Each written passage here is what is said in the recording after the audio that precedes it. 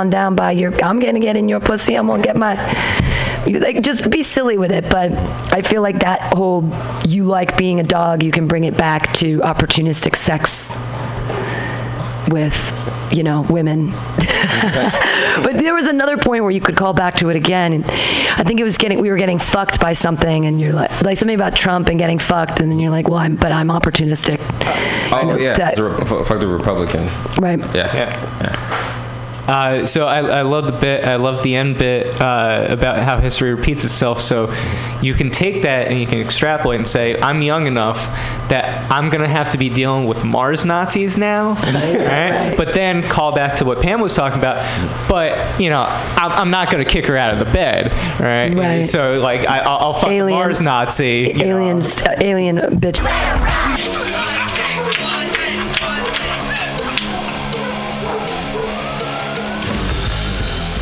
Subliminal SF brings you visual and auditory mind control. For the best graphic design, physical merchandise, and live music promotion, go to www.subliminalsf.com and check out their hilarious t-shirts and super cool bands at clubs and bars all over the Bay Area. Subliminal SF creates amazing flyers, posters, and design for every need. So go now to www.subliminalsf.com and experience what this wonderful local business has to offer.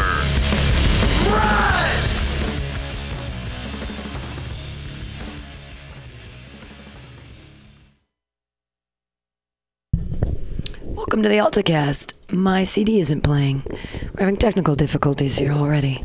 Hey, it's Wednesday.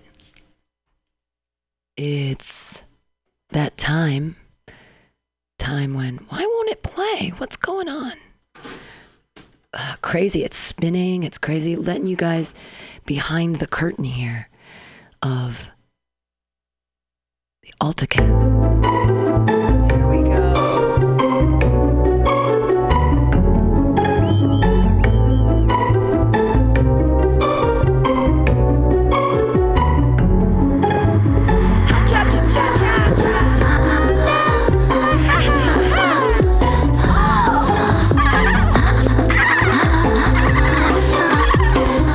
I like that part. Sounds like there's a room full of Japanese dolphins. That is Kobe, always behind us, the Japanese Bjork. So if anyone was listening last week, we were just all over the map. Steve Poggi, literally all over the map, and talking about situations. And anyways, hey, the good news is I got my phone back. If you guys heard about all that. Last night, we went out to karaoke again. I gotta stop doing the dance break. They say that an addiction is when a behavior that you're doing gets in the way of you living the rest of your life. And I might be addicted to karaoke. It might be a problem. And I don't know if it's that I'm addicted to the karaoke or the dance break.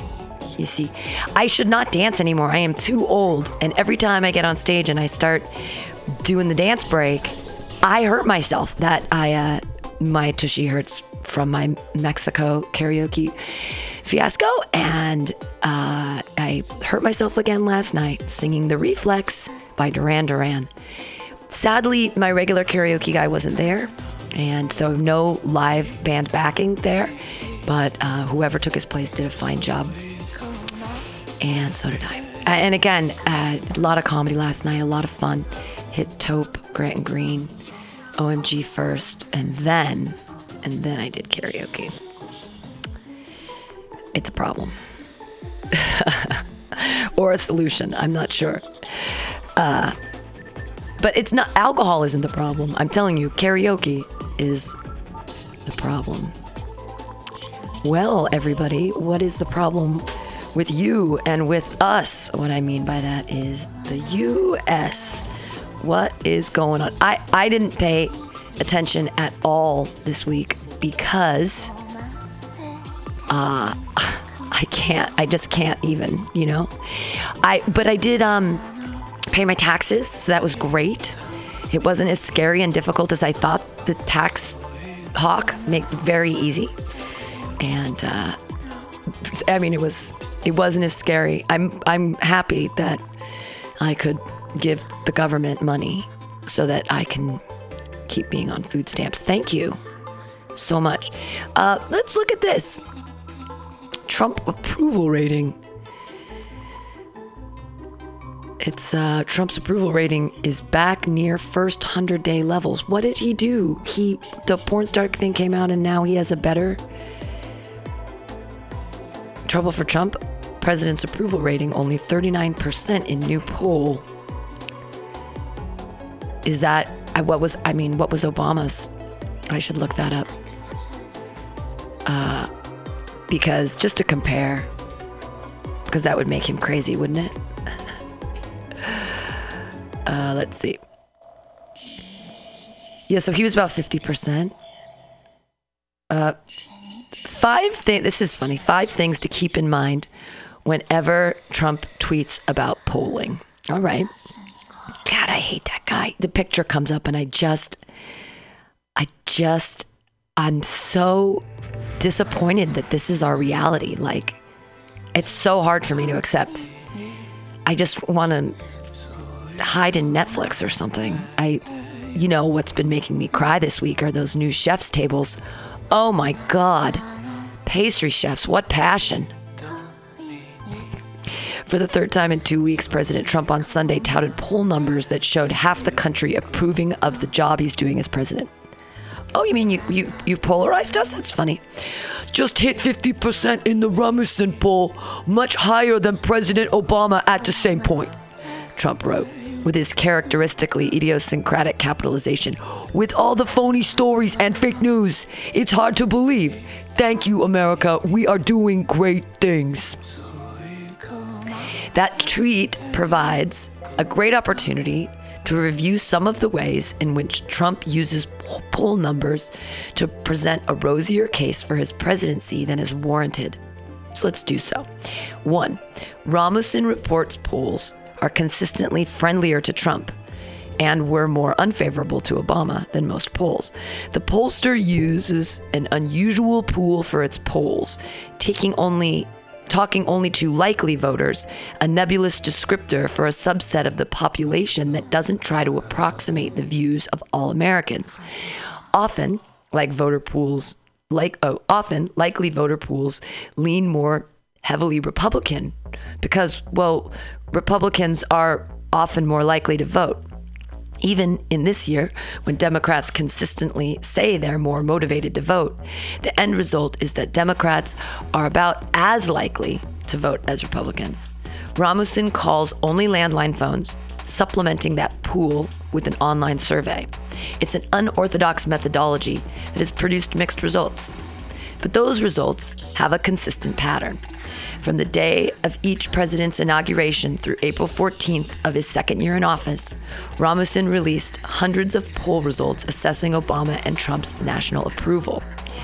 In 93.7% of the polls taken from January 20th, 2009 to April 14th, 2010, Rasmussen's Obama approval rating was lower than the Real Clear Politics average of polls on the same day.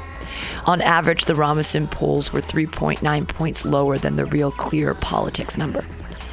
In 99% of the polls taken from January 20th, 2017 to April 14th, 2018, Rasmussen's Trump approval number was higher than the RPC average of polls by an average of 4.9 points. This is what it looked like earlier this month. And there's, he's a lot, it's actually a lot lower. Like if you look at Obama 2009 and Trump 2009, Obama at one point was up to like 65%. Which is crazy. And the highest Trump has been was at the beginning, and it was at 46% about. But there's a big scale in between where you can see which the polls and stuff were. So In early 2010, 538 editor Nate Silver attributed Rasmussen's Republican lean to house effect. How it conducted its polls led to a Republican advantage. If you're running a news organization and you tend to cite Rasmussen's polls disproportionately, he wrote, it probably means that you are biased. It does not necessarily mean that Rasmussen is biased. After the November 2010 election, he changed his position. Rasmussen was, in fact, biased, but his point about citing Rasmussen stands, and we'll come back to it. 2. Most polls have consistently had Trump favorably rating well under 50%. So if Rasmussen's 50% figure is high, what's correct? Correct in polling is hard to say with certainty. Polls have acknowledged built-in errors that mean their findings are always within a range. That's why most of those who are tracking polls look at poll averages, like RPCs. Averages tend to diminish the effects of those margins over error. Here then is how RPC's averages for Trump and Obama compared through mid-April of the second year in office. Well, the lowest it ever was here for Obama was still higher than Trump. I love it. This little squiggly red line down here. We don't like you. California has a lot of people in it, and we don't like you. I don't want to speak for everyone in California. I can only speak for myself. But, I mean, just seeing his name makes me want to cry for the loss of democracy. I mean, I guess it's not a loss of democracy. People voted, and they just... I need to move to Mexico is basically what it means. So Americans are dumb. And what did you think? The guy who duped people out of their money with his fake university was going to be great for you? He was going to, give you a job in manufacturing? Where? In Indonesia? Obama's average has always been higher, although the gap between the two has narrowed. More on that in a second, too. Trump is cherry-picking when he only looks at Rasmussen poll.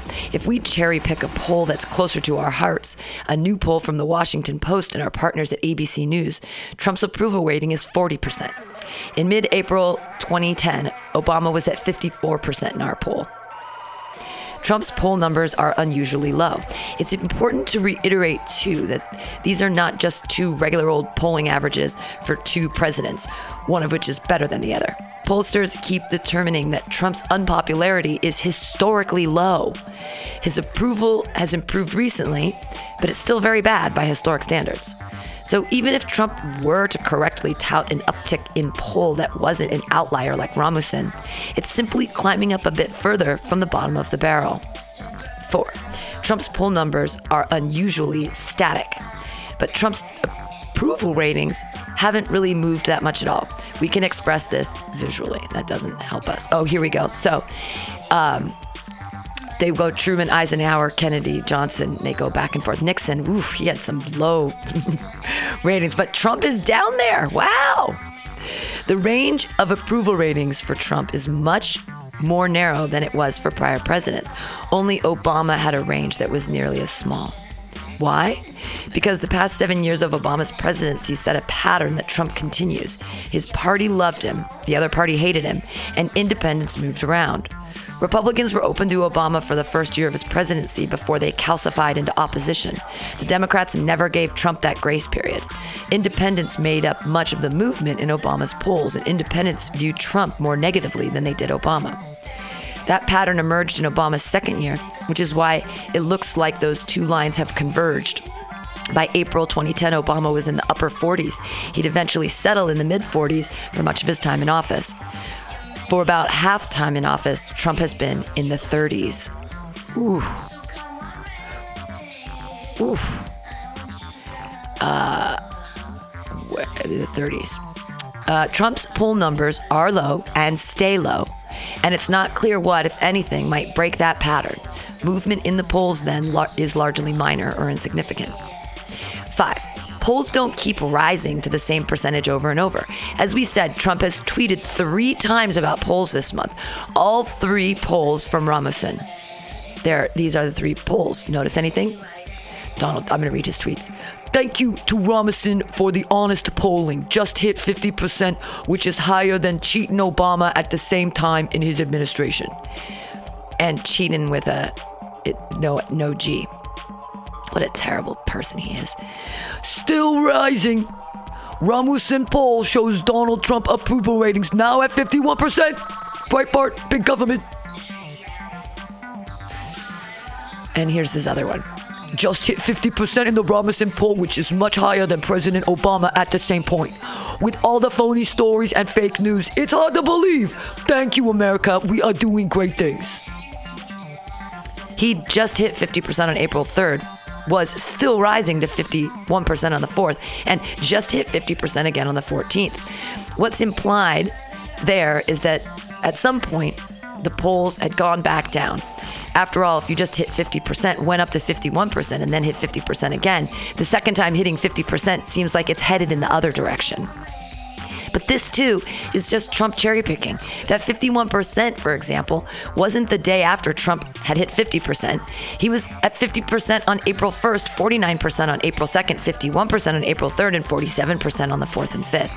Rasmussen is like other pollsters in that it has margins of error. And as such, even similar poll numbers will naturally bounce around a bit.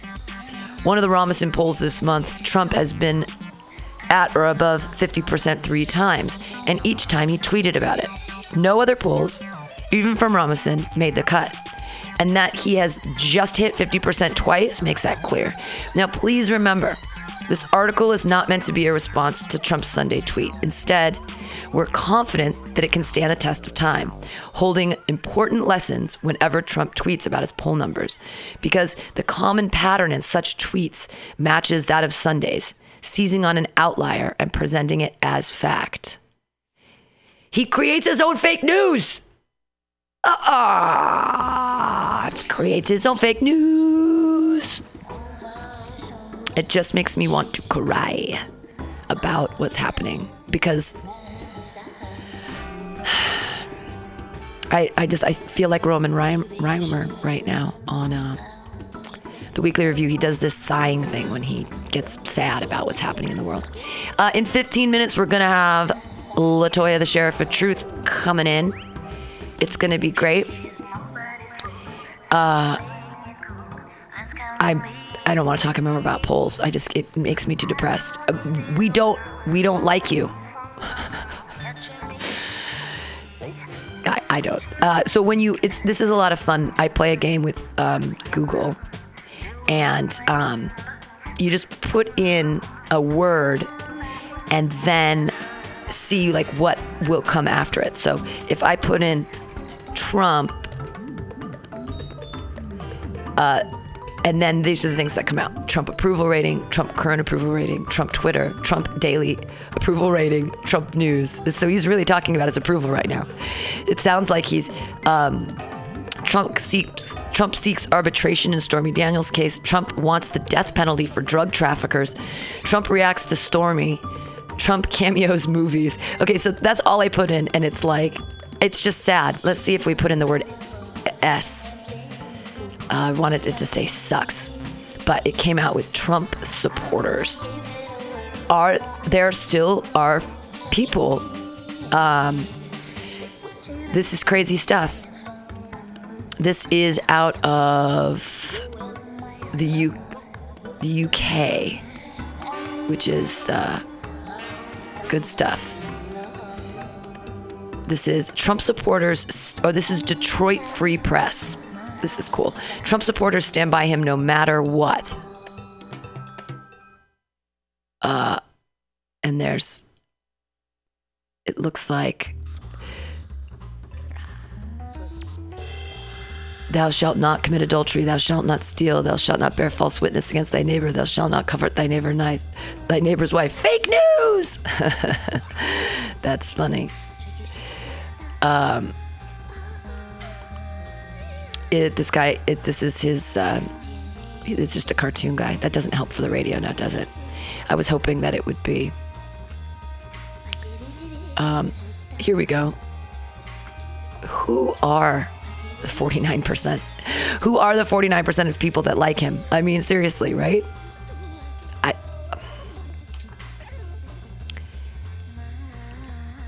I'm sorry, guys. I need LaToya. I can't do it without her. It's too difficult. I should play some music or something. But because it just gets too depressing, and I don't want to talk about him anymore. We should talk about something else. And that's the problem, is that because I don't pay attention to the news at all, that's what I rely on LaToya for. Every morning she gets her breaking news. And I think that I trust BBC, don't you guys? Kim Jong-un is a funny looking guy. He does not have a good haircut. I don't know what he's doing with his life. Wow, Autistic Boy's Lego Titanic on US display. That's cool. He made a Lego Titanic. That's some good news. Although we like to say they're on the spectrum, but that's cool. A 26-foot-long, 8-meter Lego cube model of the Titanic, built by an autistic boy from Iceland, has been unveiled at the Tennessee Museum.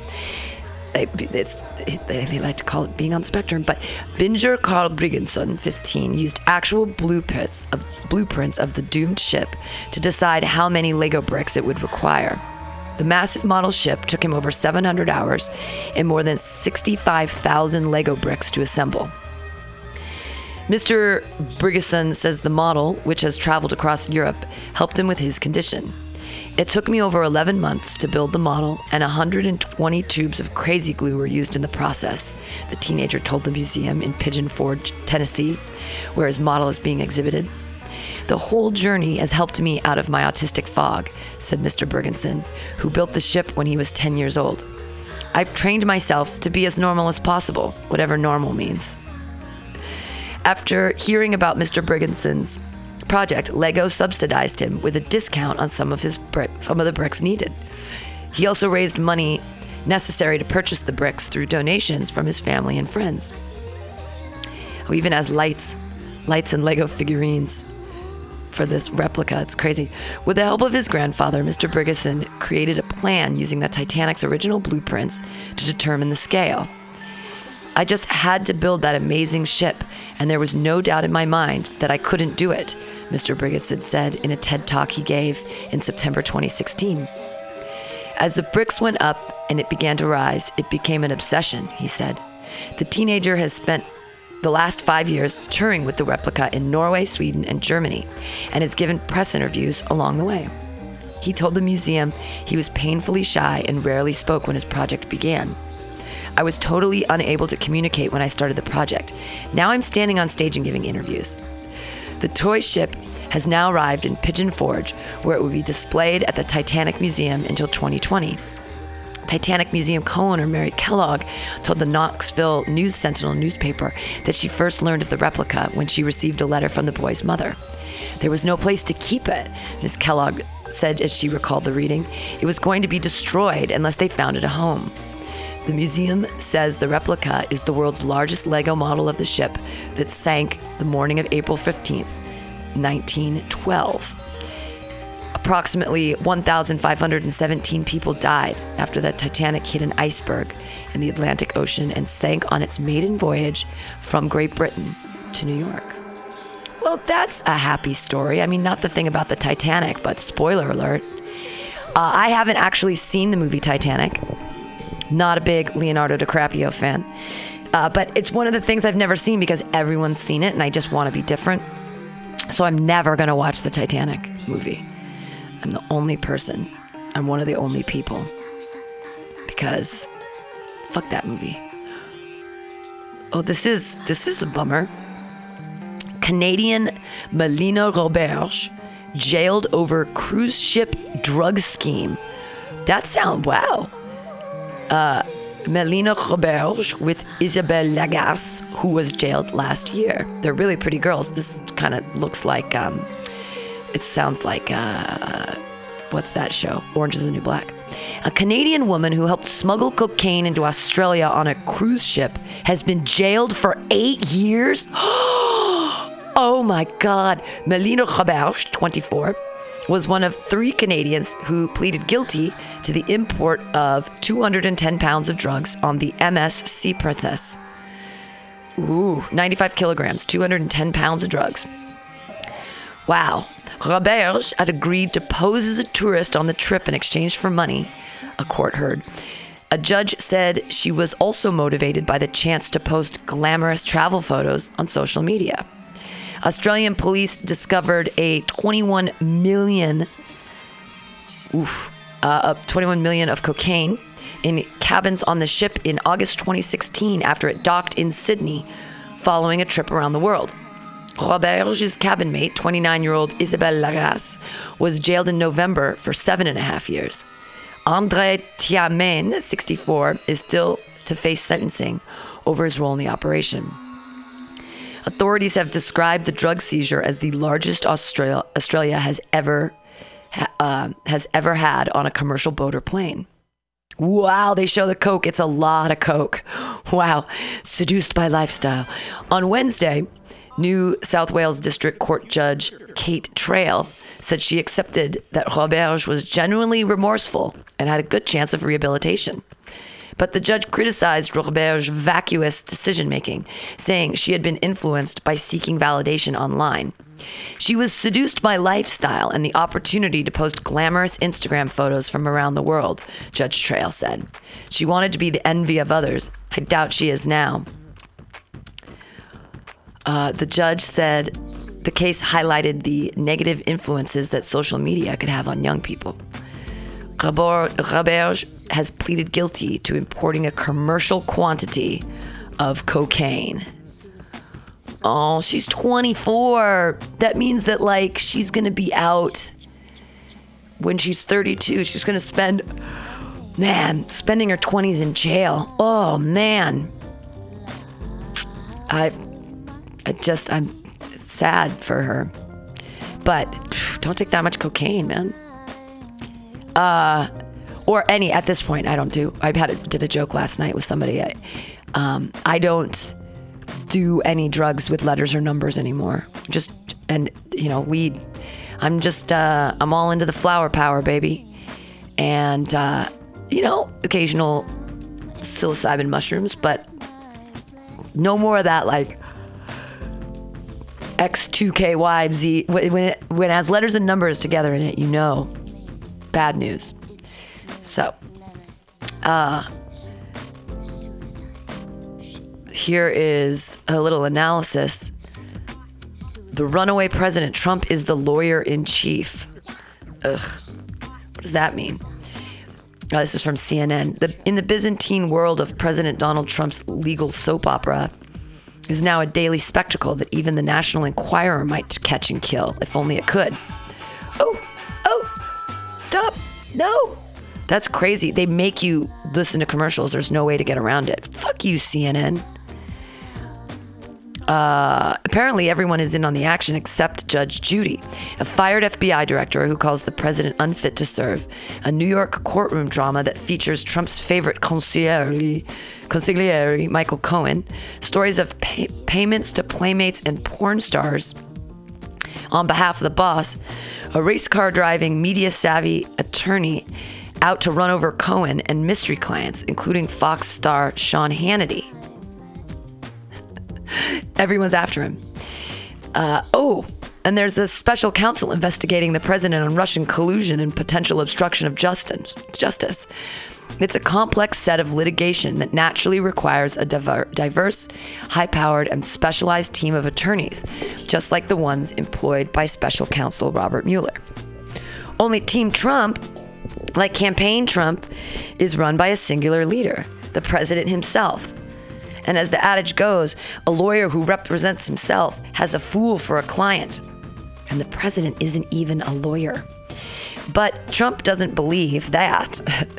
One source familiar with the situation says that Trump believes that all this will eventually collapse on itself, since he's innocent personally of any wrongdoing on Russia, as we have all heard. So he's running his own case. In fact, he's the runaway president. Multiple sources who have spoken with Trump or tried to advise him say there is no advice anyone can give that he will take to heart at this point.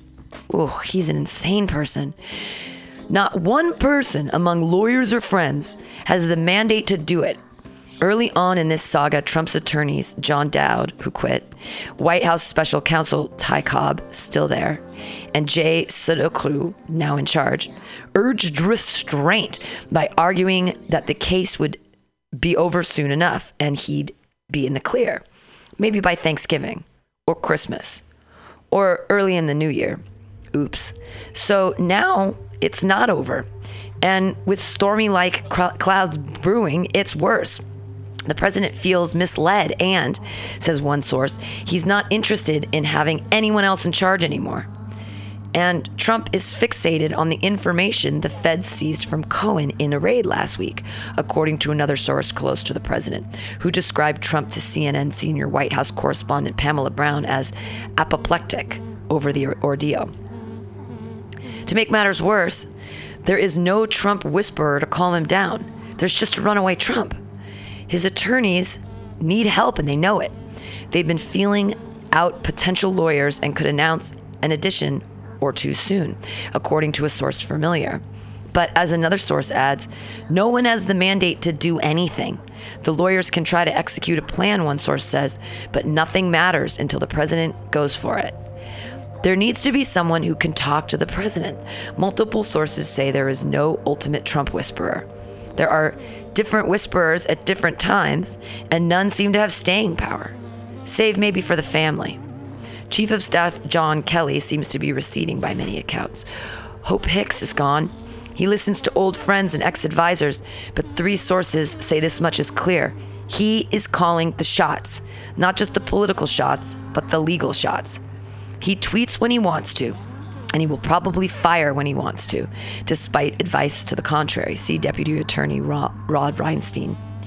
And he just doesn't want to hear anything, says an ally. The legal team, while continuing to speak with special counsel about the president's potential testimony, which now seems highly unlikely, is a demoralized bunch, although they would never admit it out of loyalty.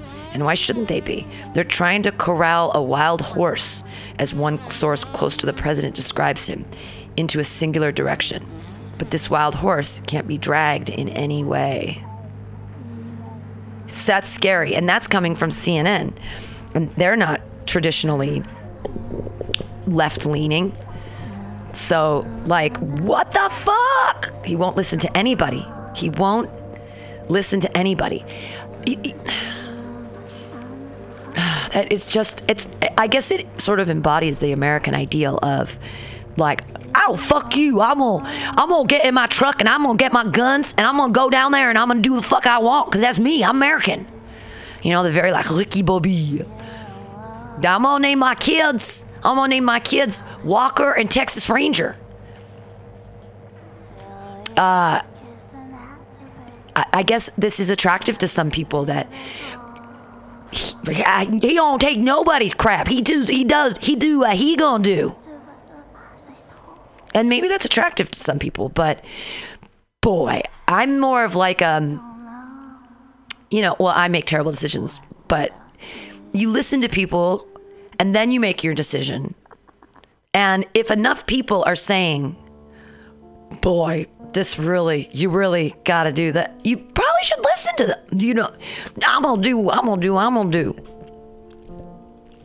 It's all very sad. Let's hit the other side of the world, the left-leaning news, shall we? That's the kind of stuff I like. With there we go. Oh God, there's another picture of him, and it's just, I can't. The worst thing is that he is so about physical appearance on everybody else. You know, like his beautiful wife who's not good enough because he wants to fuck porn stars because you'll never be good enough. Even though you're like a supermodel from another country that speaks 4 languages, you know, you can't listen to you. You have the baby. You're still not pretty enough. I'm going to fuck porn stars. It's very sad. It calls people fat, has called Rosie O'Donnell, has called people, you know, Ariana Huffington saying terrible things, just says terrible things about people, and especially gets on people's looks. And he is the ugliest motherfucker. He is fat, he is orange, and he has fake hair. You can tell on his face that he's getting spray tan because you can see his eyes are like his actual color of white, and the rest of him is just... He is an ugly man with a tiny, tiny penis. I'm sure. I really wish that Stormy Daniels would have come out and said, like, that's, you know, is that the non-disclosure agreement? Is that what the $130,000 was for? Was not to talk about his fucking tiny dick because his ego is so big. Obviously, you're trying to compensate for something. Fucking, didn't show anybody taxes. I had to pay taxes this year, you fuckbag. Did you pay any taxes? President? You know I have to go off at least once. God, he's just... You know, and I never thought that I would say I missed George George W. I mean, although he might have been complicit in the 9/11, you know, thing, at least, I don't know, he was refreshingly honest, even though he was, you know, dumb, I guess. But I don't know if he was honest. He just looked that way. I have no idea anything. So Stormy Daniels, still crazy things happening. Trump calls Stormy Daniels' threat a total con job. A non-existent man, Trump said of the person described by the porn star in a sketch released earlier. President Donald Trump, I find this very, very funny. President Donald Trump on Wednesday called Stormy Daniels' claim that a man threatened her in order to silence her about an affair with Trump was a total con job. Referring to a police sketch of the man released a day earlier, Trump retweeted a conspiracy theory that suggests the image actually depicts Daniels' husband. A sketch years later about a non-existent man. A total con job, playing the fake news media for fools. But they know it. Daniels, whose real name is Stephanie Clifford, has said that in 2011, a man approached her and her young daughter in the parking lot and told her to forget about this story, leave Mr. Trump alone. Oh, it's a beautiful little girl. It would be a shame if something happens to her mom, Daniels said the man told her. Wednesday's tweet was the president's second direct response to allegations that he had a sexual relationship with the adult film star. Earlier this month, he said he was unaware that his personal lawyer, Michael Cohen, in 2016 paid Daniels $130,000. Cohen told reporters that he paid Daniels with his own money and the Trump campaign was not involved. The FBI last week raided Cohen's office and reportedly seized documents related to the payment. Daniels told 60 Minutes in March that because of the threat, she signed a non-disclosure agreement in 2016, preventing her from discussing the affair. She's currently suing Trump over the validity of that agreement. She's also suing Cohen for defamation. Why is he responding to things? I think that's insane that he's responding. It seems like a bad deal for him, because he shouldn't say anything. He should just deny, not even deny, just let it go. Let's see. I miss you, LaToya. Where are you? Meow, meow, meow. Wow, toddler shoots pregnant mom with dad's gun in parking lot? Holy fuck. Ha, what? If you didn't have a gun in your fucking car, you idiot. I want a gun in my car. I want a gun. Fuck. The girl had no idea what she had done, and she was very scared, a detective told reporter.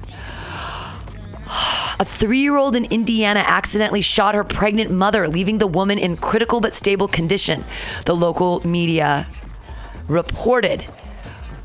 Wow.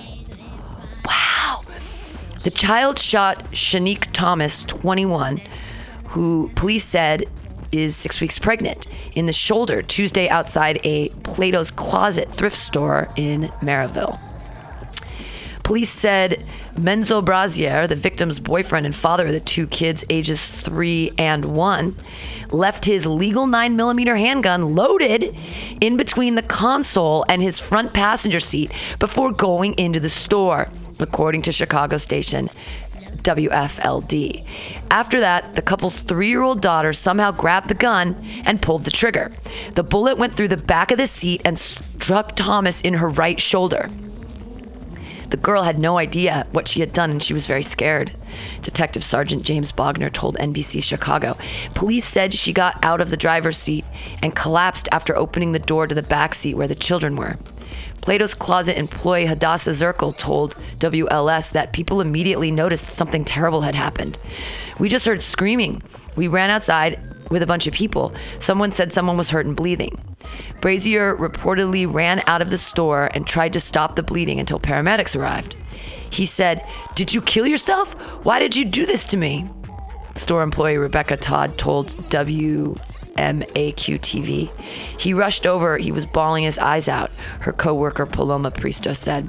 Employees brought the children into the store and comforted them, while first responders arrived on the scene and transported Thomas to a local hospital for treatment.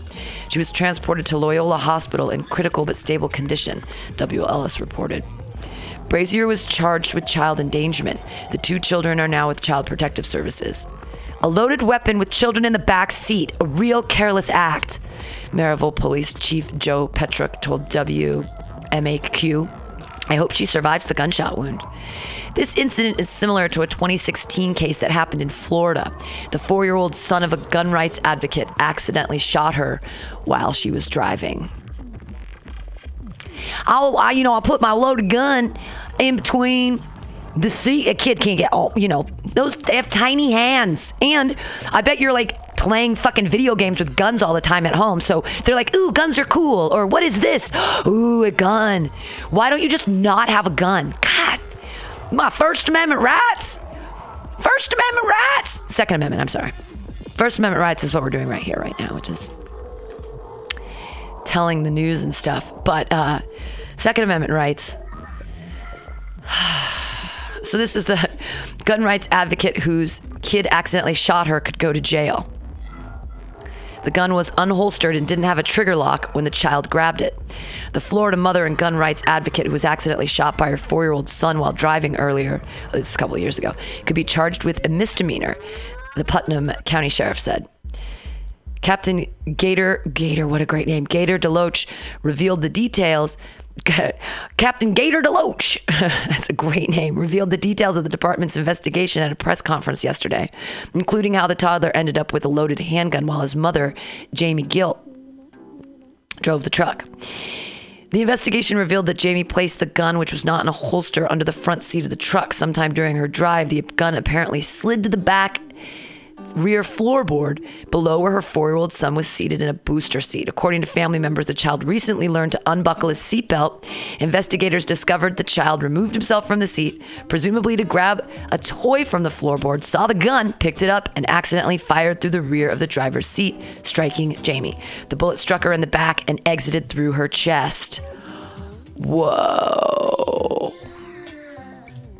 Okay. How about don't have guns? No? Anybody?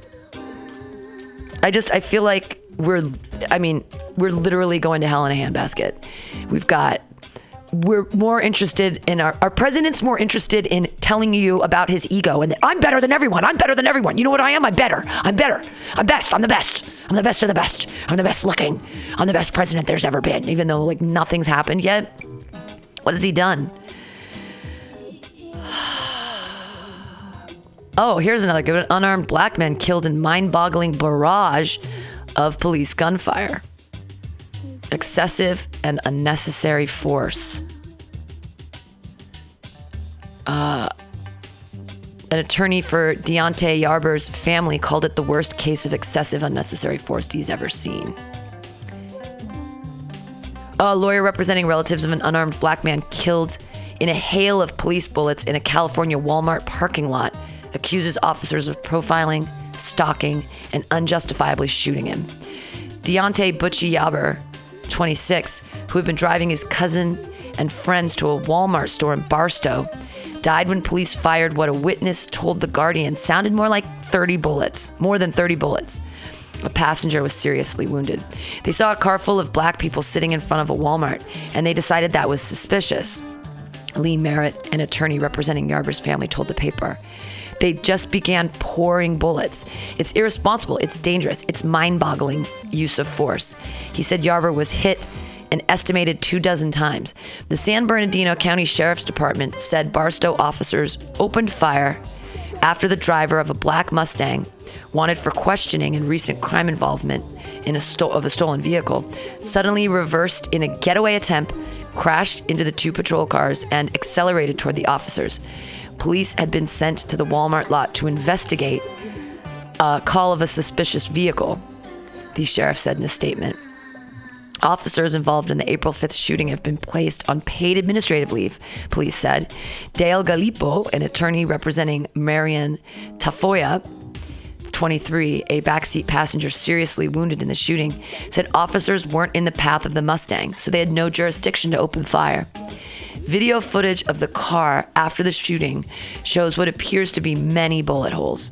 There's also minor damage to the front bumper and side fender, but it's unclear whether that happened prior to the incident. Yarber's aunt, Alita Yarber, said the car belonged to her son, who was a passenger in the vehicle, and that hadn't been reported stolen. She said her son had not been able to say much of anything since the shooting because it was very traumatizing. Yarber was a loving, caring, and friendly person, said Samantha Roboldo, who has a 7-year-old daughter named Nalia with Yarber.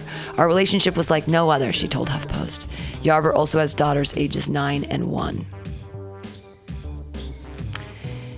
Yarber's sister, Ruby Hawkins, told The Guardian that police frequently targeted her brother. They are the biggest criminals. They are bullies with badges. I don't know how you can fear for your life with a person that's moving away from you, she said. Merritt, the family's lawyer, wrote on Facebook that the shooting was the worst case of excessive and unnecessary force I have ever seen in my career.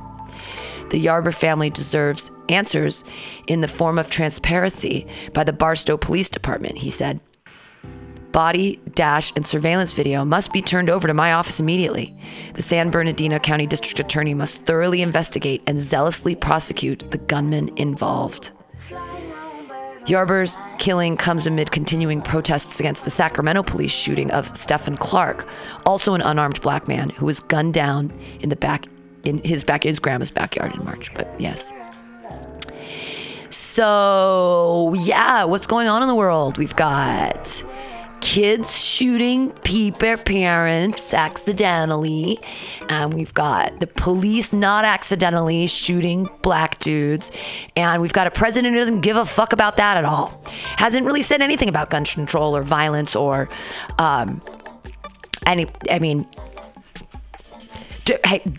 there in England? I believe that there's no guns for their police officers. Police, and I'll put England. Guns? Question mark. Police use of firearms in the United Kingdom. Why British police don't have guns? All right, see, it's that easy, folks. This is from September 19th, 2012, so it's old. This is from, 6 years ago, British police are like, hey, we don't have guns. The deaths of 2 female police constables have brought into focus the unarmed status of most British police. Why does Britain hold firm against issuing guns to officers on the beat? It's the single most obvious feature that sets the British bobby apart from their counterparts overseas.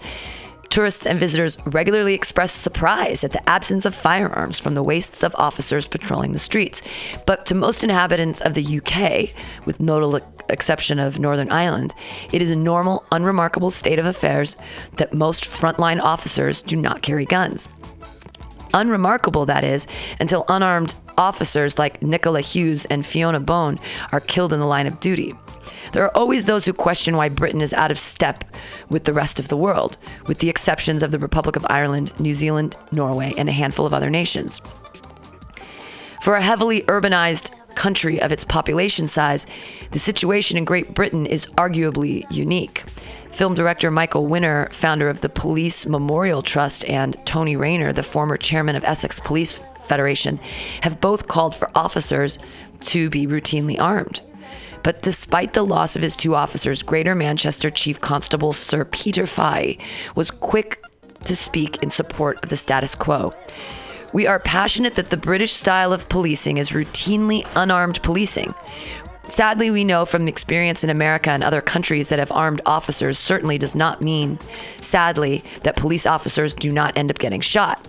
But one thing is clear. When asked, police officers say overwhelmingly they wish to remain unarmed. A 2006 survey of 47,328 Police Federation members found that 82% did not want officers to be routinely armed on duty, despite almost half saying their lives had been in serious jeopardy during the previous 3 years. In a position shared by the Police Superintendents Association and the Association of Chief Police Officers. The British public are not nearly so unanimous. An IMC poll in April 2004 found 47% supported arming all police, compared with 48% against. In 2007, the center-right think tank Policy Exchange found that 72% of 2,156 adults wanted to see more armed police patrols. For decades, there have been incidents that have led to calls issuing all officers with firearms. Cases like those of Sharon Bagavensky, shot dead during the robbery in 2005, or the 3 plainclothes officers murdered by Harry Roberts in West London in 1966, or the killing of PC Sidney Miles in the Derek Bentley case of 1952. Few expect the system to change even after widespread public horror at the deaths of PCs, Bone, and Hughes. For one thing, incidents such as that in Greater Manchester are extremely rare. Overall gun crime, too, remains low. In 2010-11, England and Wales witnessed 388 firearm offenses in which there was a fatal or serious injury, 13% lower than the previous 12 months. In Scotland during the same period, there were 2 fatal and 109 non-fatal injuries during the same period, a decade-long low. Additionally, officers, chief constables, and politicians alike are wary of upsetting an equilibrium that has been mainly throughout Britain's 183-year policing history. There's a general recognition that if the police are walking around with guns, it changes things, says Richard Garside, director of the Center for Crime and Justice Studies. Arming the police force would, say opponents, undermine the principle of policing by consent, the notion that the force owes its primary duty to the public rather than to the state, as in other countries. This owes much to historical foundations of British criminal justice, says Peter Waddington, professor of social policy at the University of Wolverhampton. A great deal of what we take about normal policing was said about early in the 19th century, he says. When Robert Peel formed the Metropolitan Police, there was a very strong fear of the military. The masses feared the new force would be oppressive. Like our police, a force that did not routinely carry firearms and wore blue rather than red, which was associated with the infantry, was part of this effort to distinguish early peelers from the army, Waddington says. Over time, this notion of guns being inimical to community policing and, indeed, to the popular conception of the Dixon of cock green style bobby was reinforced. While some in London were issued with revolvers prior to 1936, from that date only trained officers at the rank of sergeant or above were issued with guns, and even then only if they could demonstrate a good reason for requiring one. Today, only a small proportion of officers are authorized to use firearms. Latest Home Office figures show there were just 6,653 officers authorized to use firearms in England and Wales, about 5% of the total number. Hey, LaToya! Hey! How was the doctor? Well, I need to renew my insurance. Oh no! That's what that was all about. Oh. But I don't know why. Wednesdays are usually the best day for me to go, around 10:30. Perfect. 11. But yeah, insurance, fine. Yeah. Guns. So this is so funny today. I mean, it's not funny. It's terrible. But in Indiana, a 3-year-old shot her pregnant mom. Oh God, no. Yeah, because dad goes into the thrift store and leaves this loaded gun in between the seat. No. So mom's sitting in the driver's seat. Oh my God. Dad puts his gun in between the seat and the console, just popping into the thrift store, just, get whatever. And the child, the 3-year-old girl, reaches in between the seats, gets the gun, shoots her mom in the shoulder. Oh my God. I know. Reminiscent of, remember in 2016, the lady who's 4-year-old in Florida, her 4-year-old shot her. And she was like a big gun rights advocate. Okay. that's irresponsible as a gun owner. You dumb son of a bitch. And also too, you don't put your gun in the council, because what if the gun could have like went off on his pregnant wife? It did. Oh my God. I mean, I hate to say I told you so, idiots. But why do you have a gun? Oh, that packs. That packs is crazy. That packs. It packs a punch. Packs you out. So, like, what's happening in America? Like, our president's an egomaniac who has an inflated ego that he needs to tell everybody. I know. Also, I think the old disclosure agreement with Stormy Daniels is for her to come out and tell us that he has a tiny winky wiener, because he is so intent on judging everyone else's looks. He owned the Miss USA pageant. Mm-hmm. He loves judging women so much. He has never been an attractive man. Never. And yet he ain't got no lips. I'm so good. I'm the best. I'm the best. I'm the richest. I'm the smartest. And now his lawyers, he's not listening to his lawyers. He's tweeting willy-nilly. I just hope that he digs his own grave. He's like, I will dig my own grave. I have the shovel. I am the best person at digging, obviously. If there is ever a grave to be dug, I could do it. I'll do it the best. That is so good. I am the best. I'm the best at hanging my own self. Yeah, he's trying to be his own lawyer now. Oh, by the way, he's not a lawyer. See, now if Obama wanted to be his own lawyer at any point, of course he wouldn't need to, because he's an honest, upstanding... And he studied constitutional law. Right, he's a lawyer. He's literally a lawyer. God. So, like, if Obama was like, hey, everybody... I'm gonna if something terrible happened and he had to represent himself, which obviously he never would, because he has impeccable integrity and he's amazing as a human being and just all the way around. He's easy on the eyes. He's easy on the eyes too. Good looking man. Doesn't have a huge ego. Isn't constantly like, okay, he's exactly the opposite of our new guy. But you can't. He who represents himself in court has a fool for a client.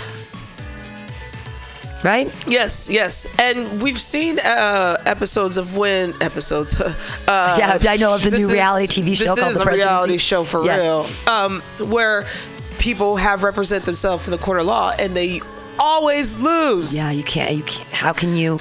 Because the thing is, you need, the whole point of having a lawyer is having someone outside yourself represent you in the way that you can't. Like, and plus, because who knows? Who understands the law? That studied law. Yeah. That's like me being hey, I you know what? I'm going to be a surgeon today. I don't know shit about surgery, but I feel like cutting someone up and digging up their kidneys. Well, here's the thing, though. I don't know anything about surgery, so... But you've had a period for many years, so maybe you should just be the chief of obstetrics at Kaiser, because you could just apply for that job right now, because as a woman, having a uterus and having a vagina that does things, I'm sure that you have the qualifications to be the chief of obstetrics. I totally do. Absolutely. I don't even know what the fuck that means, but yes, I do. Baby stuff, OBGYN. But that's the whole point. Exactly. No, but it's the same thing of like, I could be my own. If I could be president and I have no idea anything about anything, clearly I could be my own lawyer.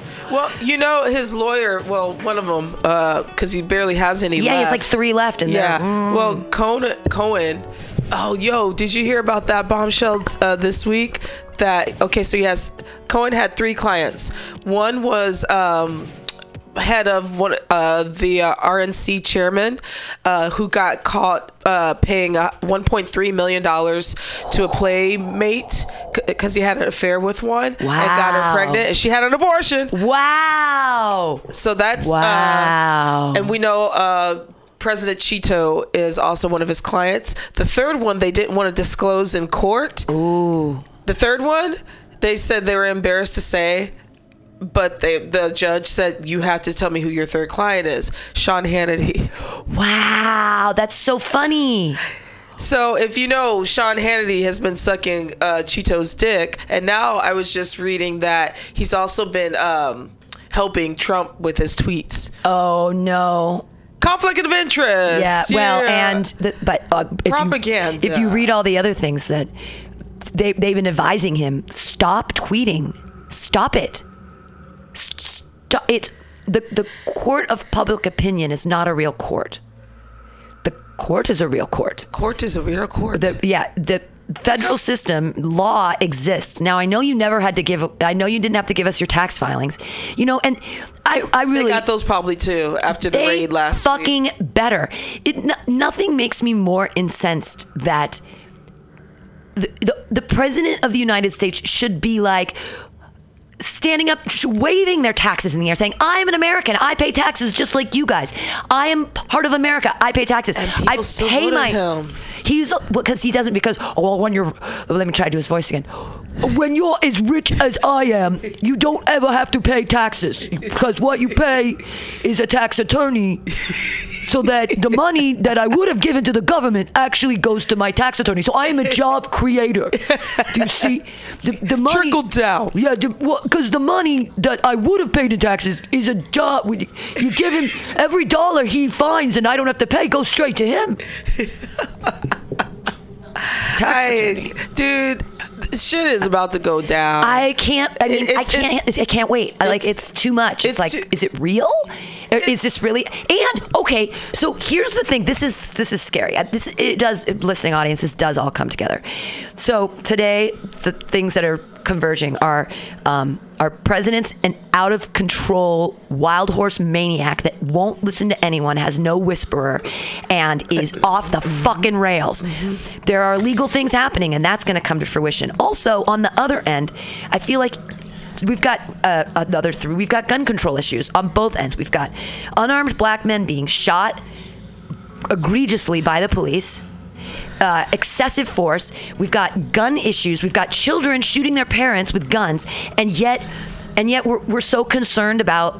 I mean, what's the real issue? If this was a real president, if he really fucking cared about the United States, he would stand up and say something about gun control right now. This is happening. Unarmed black men are being shot in their grandmother's backyard. This is a fucking problem. Here's something that a lot of people aren't saying, but it needs to be said. He doesn't care about this country. He don't get this country. He cares about his pockets. But he's so dumb that he doesn't understand that by not giving a goddamn is going to affect his pockets. Yeah. And it's just like, I don't understand the whole Republican Party. I just don't understand the fact of like your so-called trickle down economics and your tax cuts aren't benefiting. Okay, so you're getting your donors paid off. Good, great. But in the long run, it's going to hurt everybody. It's going to hurt your pockets. You want to keep your millions and billions of dollars, but you ain't going to keep anything because everything that you're doing with the economy and by hurting the little common man and woman, and the middle class is going to affect you. You can't have. Listen, if I'm a CEO of a company and I manufacture products, if I'm getting my tax cut and I'm buying whatever yacht or whatever thing that I want to get with my money, if I'm not helping the middle class and the poor buy my products because I have my tax cut, how's that going to benefit me in the future? When they're poor, they don't have money to buy my shit. This is what the Republicans... I just went on a rant. No, it's good. This is what the Republicans would say about that. Well, you see, Mitzi and I, when we bought our second yacht, really we're job creators because we had to have, a boat captain and we have to have someone pump the bills, and then the chef on board, of course. So really, what we're doing is we're job creators, the people where we slip our yacht. We put it in the slip, of course. We have to pay that. So please, we are job creators. But this goes into what's trickling down right now is racism and hate and scary stuff. Let me tell you about hashtag El Toro Race Wars 2018. El Toro is an amazing Mexican restaurant here in the Mission District, 17 in Valencia. If you've ever listened to this show for many years, you'll have heard me talk about before. The happy hour special is phenomenal. She like to go there. It's $1.50 taco, right? You can get one taco for $1.50, and you get free chips. And their salsa bar is great. They've got little radishes. You can if you only have $1.68, you can get like a carnitas taco, and they put a lot of meat on it and little beans, and then there's salsa bar, and you can get like a jalapeno that's grilled and some things and the chips and. You could scrape that money from in between your couch cushions and go to El Toro. Anyways, so El Toro on 17th and Valencia is next door to a funeral home. So when Jonathan and I get there, we get in line. The line's pretty long because these people had just come from a funeral, and they're cute little girls, they're little black girls, and they're wearing these cute little pink dresses, and they look so cute. But I was just like, I kind of knew it was a Friday, so I knew it was sad that they were at a funeral. I just assumed this. I didn't say anything or anything, but it was a big family. That's lovely. So, big family, they're all sitting down, we're all in line, and Jonathan and I are pretty hungry. It's like 3:30, we haven't eaten yet today, but we're just like being patient, everything's cool. And one guy kind of like cuts in with the rest of his family.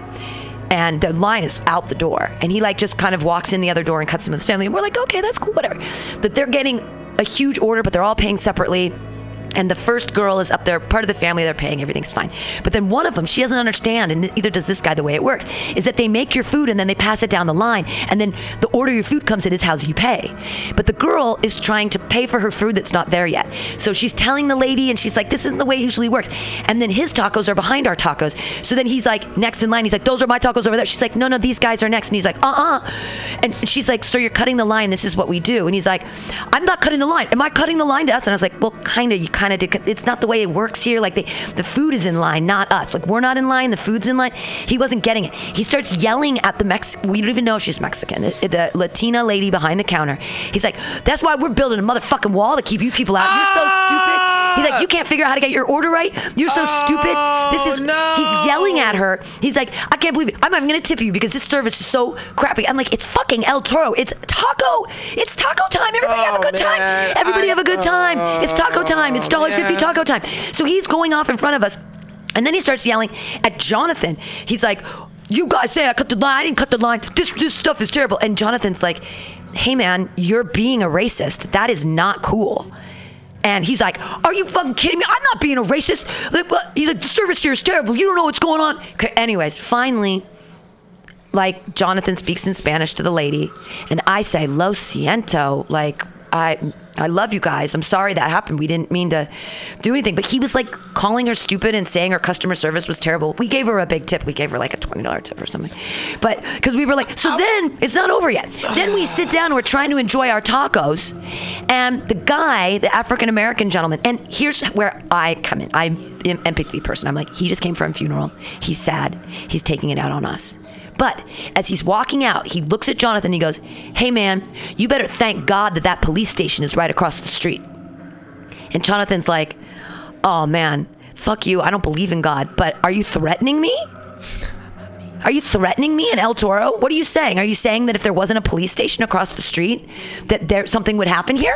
He picked the wrong white boy that day. And I'm sitting there going, Jonathan, he's like, not the one. And then Jonathan's like, you racist fuck.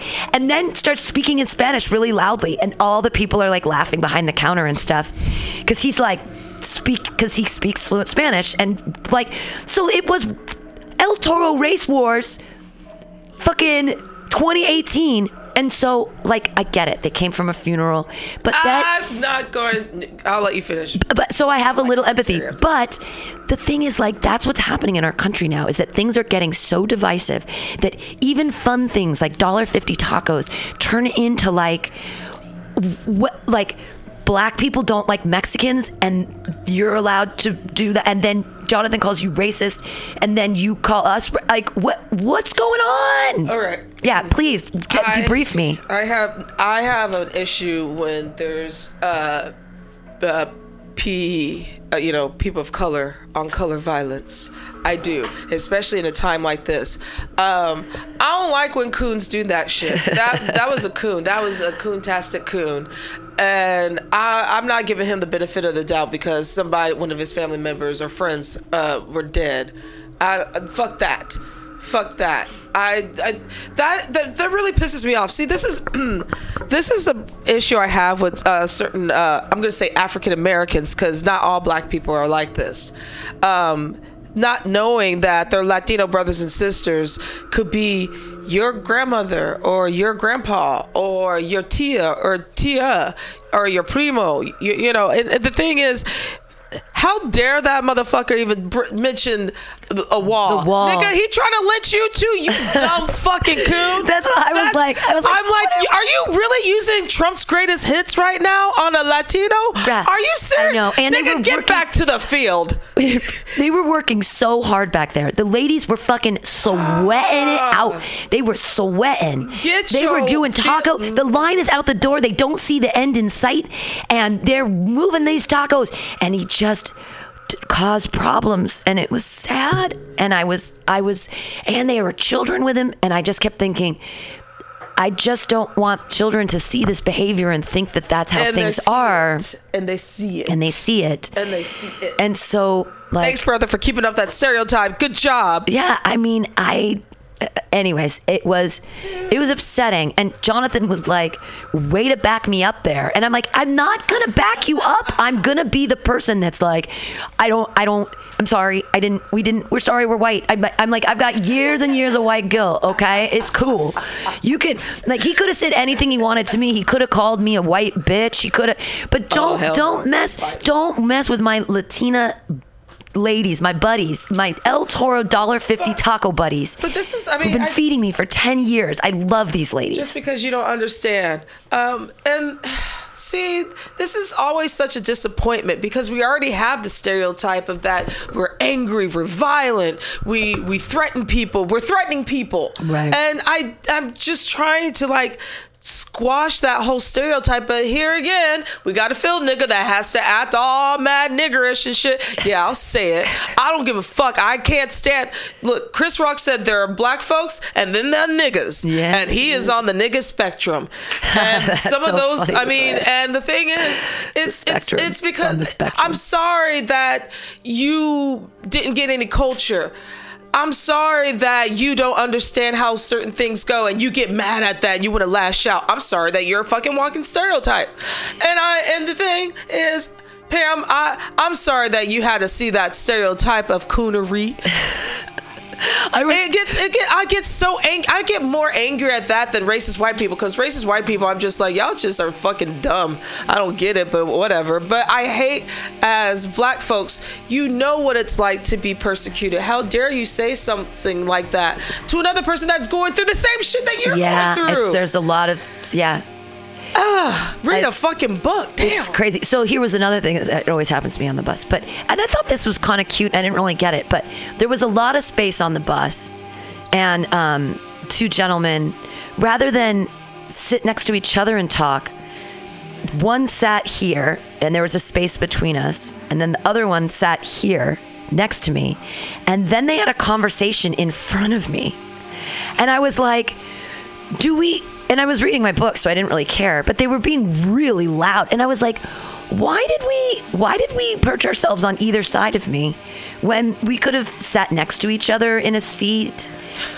Were you worried about, what were you worried about? Were you worried about looking gay because you were sitting together? Were you worried about, were you trying to involve me? Because I was just reading my book. I was like, I'm not even going to look up. I just don't even care.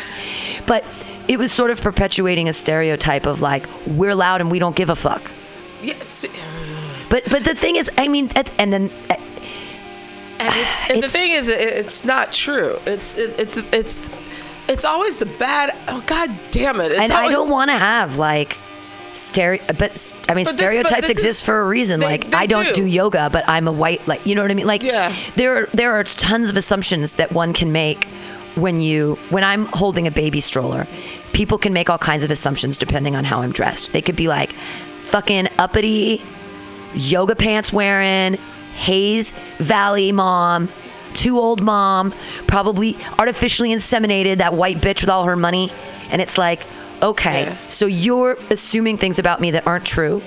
But I get it, like, because that's kind of a, 40-something white ladies with cute butts pushing children in strollers. It's like, oh, your husband works. He has a new app. He has a tech startup, and you just get to what? Hang out with your kid all day? Like, what are you gonna go? You're gonna go get a fresh, a cold pressed coconut water for $8. You're gonna. I'm gonna get one of those pressed juices for $6. Yeah. With the beets. Right. Sure. That shit is delicious. Oh no, they're so good, but it's so expensive. It's Yeah. like, I mean, I need one of those Vitamix juicer machines or whatever. But I'm sure people think that, like, as you're walking down in the Mission or what have you, they're probably like thinking, you know, oh, here's Miss Gentry. Well, depending on how I'm you're dressed. Yeah. But it's hard to tell because all the hipsters kind of dress like me or whatever. Well, and I mean, but the thing is, you're right. Stereotypes happen for a reason. But just being a black woman, I don't fit any of those stereotypes. I know a ton of my people that don't fit those stereotypes, but there's always got to be that fucking coon that always has to fucking ruin it and be like, see, look what you did, you dumb nigga. Damn. I guess I gotta go shuffle and jive a little bit and tap dance. No, I'm not. I would never do that. Actually, I can't. It's hard for me to tap dance and shuffle and jive. But it's hello, my baby. Yeah, hello, my I sometimes darling. have to feel like I have to explain when I shouldn't have to explain. Yeah. And that's the sad thing. And I'm tired of explaining myself. But here's the thing. Exhausting. In the bigger picture, there is this trickle down of social thought in that our president doesn't give a fuck and he's wild. He's like, I'm gonna do whatever the fuck I want to do, which is a very American thing. Sure. I think he taps into a lot of that stuff. But the bummer is that he is a racist misogynist, and that is trickling down to the rest of our society. So although I don't believe in trickle down economics, I do believe in like trickle down thought. Like the thought that he's putting it out there that it's okay to be racist. And that's what his whole, that's what he ran on. So that's really scary because it trickles down to us here in the streets trying not to get in fights in El Toro during like happy hour taco time. Is everyone just be fucking patient? Are we really we're getting in a fight? We're calling people racists over of what? 5 extra minutes you had to wait to eat your taco that was way too cheap. First world problems. Exactly. But if that's what's happening, if the gestalt of society is, this is my fucking war and I'm taking it. This is my taco. It's like it shouldn't. The thing is, it shouldn't be trickling down to any person of color. And that, when you hit that level, I'm like, whoa, that's pretty fucking scary. Because you're no better than those crackers that I always talk about that are Trump loving supporters who are fucking racist. So you should go fly your Confederate flag with those motherfuckers. I mean, I really think that it comes down. It comes down not to the color of one's skin, but to the amount of money in their wallet and their bank account. It is about classism. And until we can say, hey, you're to the people at El Toro, you're working too. I see you working hard all the time. That is awesome. Thank you for doing work but they should be valued more. There's also it's not the color of your skin. We have to band together and say, the people that have their thumb on us, help, I'm being oppressed. Like there are our oppressors, and now we're giving them guns and letting us shoot us in the streets. And that's the thing, is that right now, hey, it's just black guys, so just unarmed black guys. But when does it change to just poor people? It's mostly white people that kill people.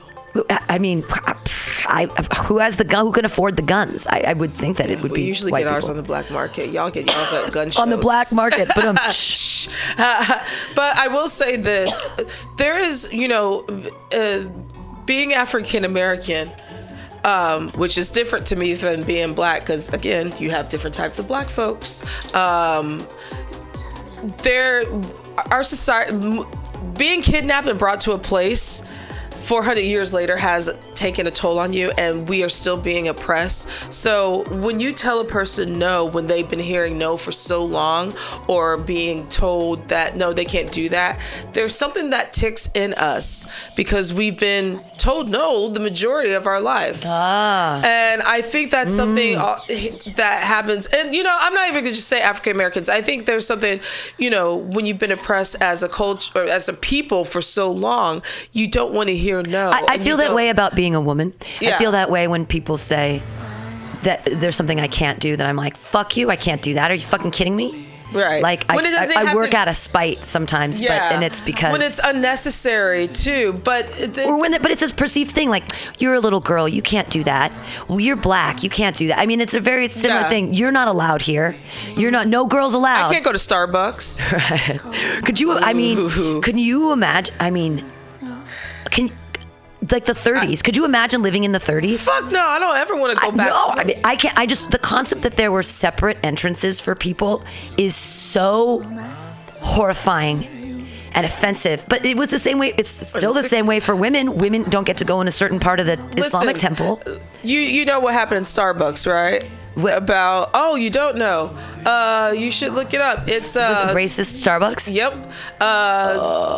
Two brothers were just waiting at Starbucks because they're about to have a meeting. Because who doesn't have a goddamn meeting at Starbucks and not buy shit? But one of the gentlemen was asked to use the bathroom, and I guess she didn't give him a key or whatever, so they were waiting, and the manager called the popo on the black gentleman because they didn't order anything. Yeah, exactly. You're gonna call the police because someone didn't order something. And they said, and the manager said that they were trespassing, and then come to find out because he has dreadlocks. Do you have the picture? Yeah, I have the picture of him. And come to find out, they were waiting to invest in property. One of the guys that they were talking to, some white guy, everything was caught on tape too. This is crazy. And our white allies were like, why are you arresting them? There were 6 officers there to arrest 2 men that did nothing, who were very calm, and they arrested them at Starbucks. Is this the one about reparations coffee? No. Oh, no. It's This was 5 hours ago. Viral video sees black man enter Starbucks, demand free reparations coffee. Oh, there's a huge catch. No, that's not it. You look up two Philadelphia Starbucks or video captures second racist Starbucks incident in Los Angeles. Oh, that's the new one. Oh my God! What is going on with Starbucks and racism? Are we afraid of black people? That's the thing. That's what's happening. Is that our government now is coming from the top, from the tippy top, is saying we went from having a black president, but it's always been there, Pam. It's just so in your face more. It's so in your face. It's like this is crazy. That's what's making America great again.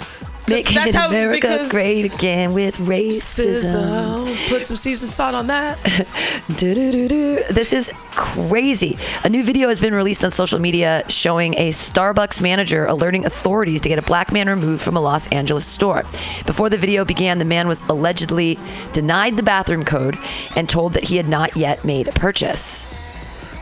Okay. Oh, dang it. It's got clickbait everywhere. Yeah, I read about this one this morning. This is another one that happened in LA, but there was one that happened on Thursday in Philadelphia. I can't believe how many there are. This is nuts to me. So we've got 2 days ago in Los Angeles it happened, and then we have Women's March leader suggests Jewish rights group working with Starbucks is racist against blacks. 19 minutes ago.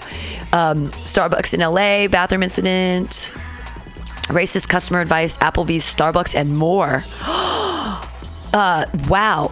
There's so much. I voted for Trump. White man screams at black Starbucks. Oh, I that's from I remember that one. Oh, here's the Starbucks racial bias. So let's see. Philadelphia. So let's see. The arrest of 2 Starbucks. Sorry. All right, here we are.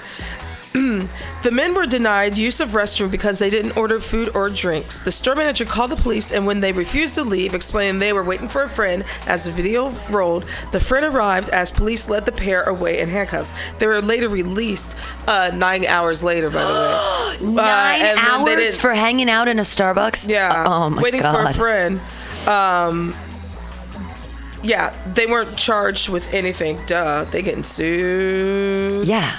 Starbucks on Tuesday said it will close more than 8,000 company-owned stores in the U.S. and its corporate office on May 29th to conduct an anti-discrimination training for one day. Wow. Yeah, because, you can get rid of that racism in one day. Wow. But yeah, so that's what happened in Philadelphia. And these guys were meeting up. They were buying property. They were having... Yeah. Those dudes had some money and they were coming to... That sucks that's one of the stereotypes that is attributed to African American people, is that they're all poor. That sucks. And poor, that fucking sucks. Or we got to hustle, or we drug dealers. That fucking sucks. Yeah, it's yeah. So that fucking sucks. The fact that we have to rob and steal and cheat in order to get ahead, or you were up to no good, so let's get kicked out of Starbucks. Like, they didn't even listen to them saying, "Hey, no, really, we're waiting. We're having a meeting, a business meeting. We're just waiting." Yeah. And we're gonna wait till he arrives to get something. There's nothing wrong with that. People do that all the fucking time. There's and even some of the woman that was filming the whole incident even said, "I come there and wait for my kids, and I don't ever buy anything there all the time." Yeah. A lot of people, do you know how And then what's the time? Like, if you buy a coffee and you sit and read your book for 3 hours or use their Wi-Fi, are you allowed to do that? Do you have to buy a coffee every 30 minutes? No. Do you have to buy a snack? No, it was the fact that these guys were black. It's because they were black. No, absolutely. It was just, This is fun. From Applebee's to Starbucks, horrific stories of racist customer service. From Atlanta to Harlem, this happens all over the country. Yeah, I like to hear these. Yeah, the right to being served is something black folks have battled over for years. From sit-ins at Woolworths to fighting against segregated areas, many white businesses needed the law to be forced to serve people of color. God, it's happened to me so many times. It's happened to me here. No, it happened to me here at Fisherman's Wharf. And our buddy Poji, old dumbface, has said that in Indiana, at the deli he used to work at, they had a nice African American gentleman, and they had to put him in the back because people, when he was at the counter, his line, there'd be nobody in line, and the white girl who'd be on the counter next to him would have a line that was out the door, and he'd be like, "I can take your order," and people wouldn't go to him. This is like in Missouri now, like. Yeah. Now. Well, and so they said, well, we have to put him in the back because people literally, I was like, he was trying to explain to me how crazy the racism out there is. And I was like, oh. But you get it here, Pam, because I'll tell you a little quick incident that happened here. When my brother and his friends were here at Fisherman's Wharf, I was taking them around the city. They wanted to go to Fisherman's Wharf. We went to a nice restaurant. It was a bunch of old white folks up in there. And they all looked at us. It was like 6 of us. They're like, oh. It's like you would hear a pin drop when we walked in. So we got a table for 6. Yeah. Couldn't get served. Everyone's just looking at us, and the server, who was kind of crack-ish anyway, was like, "What can I get you guys?" He was just like not trying to hear it from us, and we're like, "Well, we need time to figure out." And he was just trying to rush us, and he's like, "It's going to be a 45-minute wait for your food," basically like trying to get us out. Wow. And we're like, and I'm like, "Sir, you don't have to tell us that. I work in the service industry. Okay, we're just trying to figure out what we want to drink." And so we're all looking like, are we having a racist moment right here? And we're just like, and I'm getting mad, but I'm starting to laugh a little bit. Oh my God. And then my brother's trying to calm me down. And I'm like, and the guy was just like, he was just so rude and trying to ignore us, and I'm like, our money's no good here, and it's probably way overpriced and not that great. It was overpriced.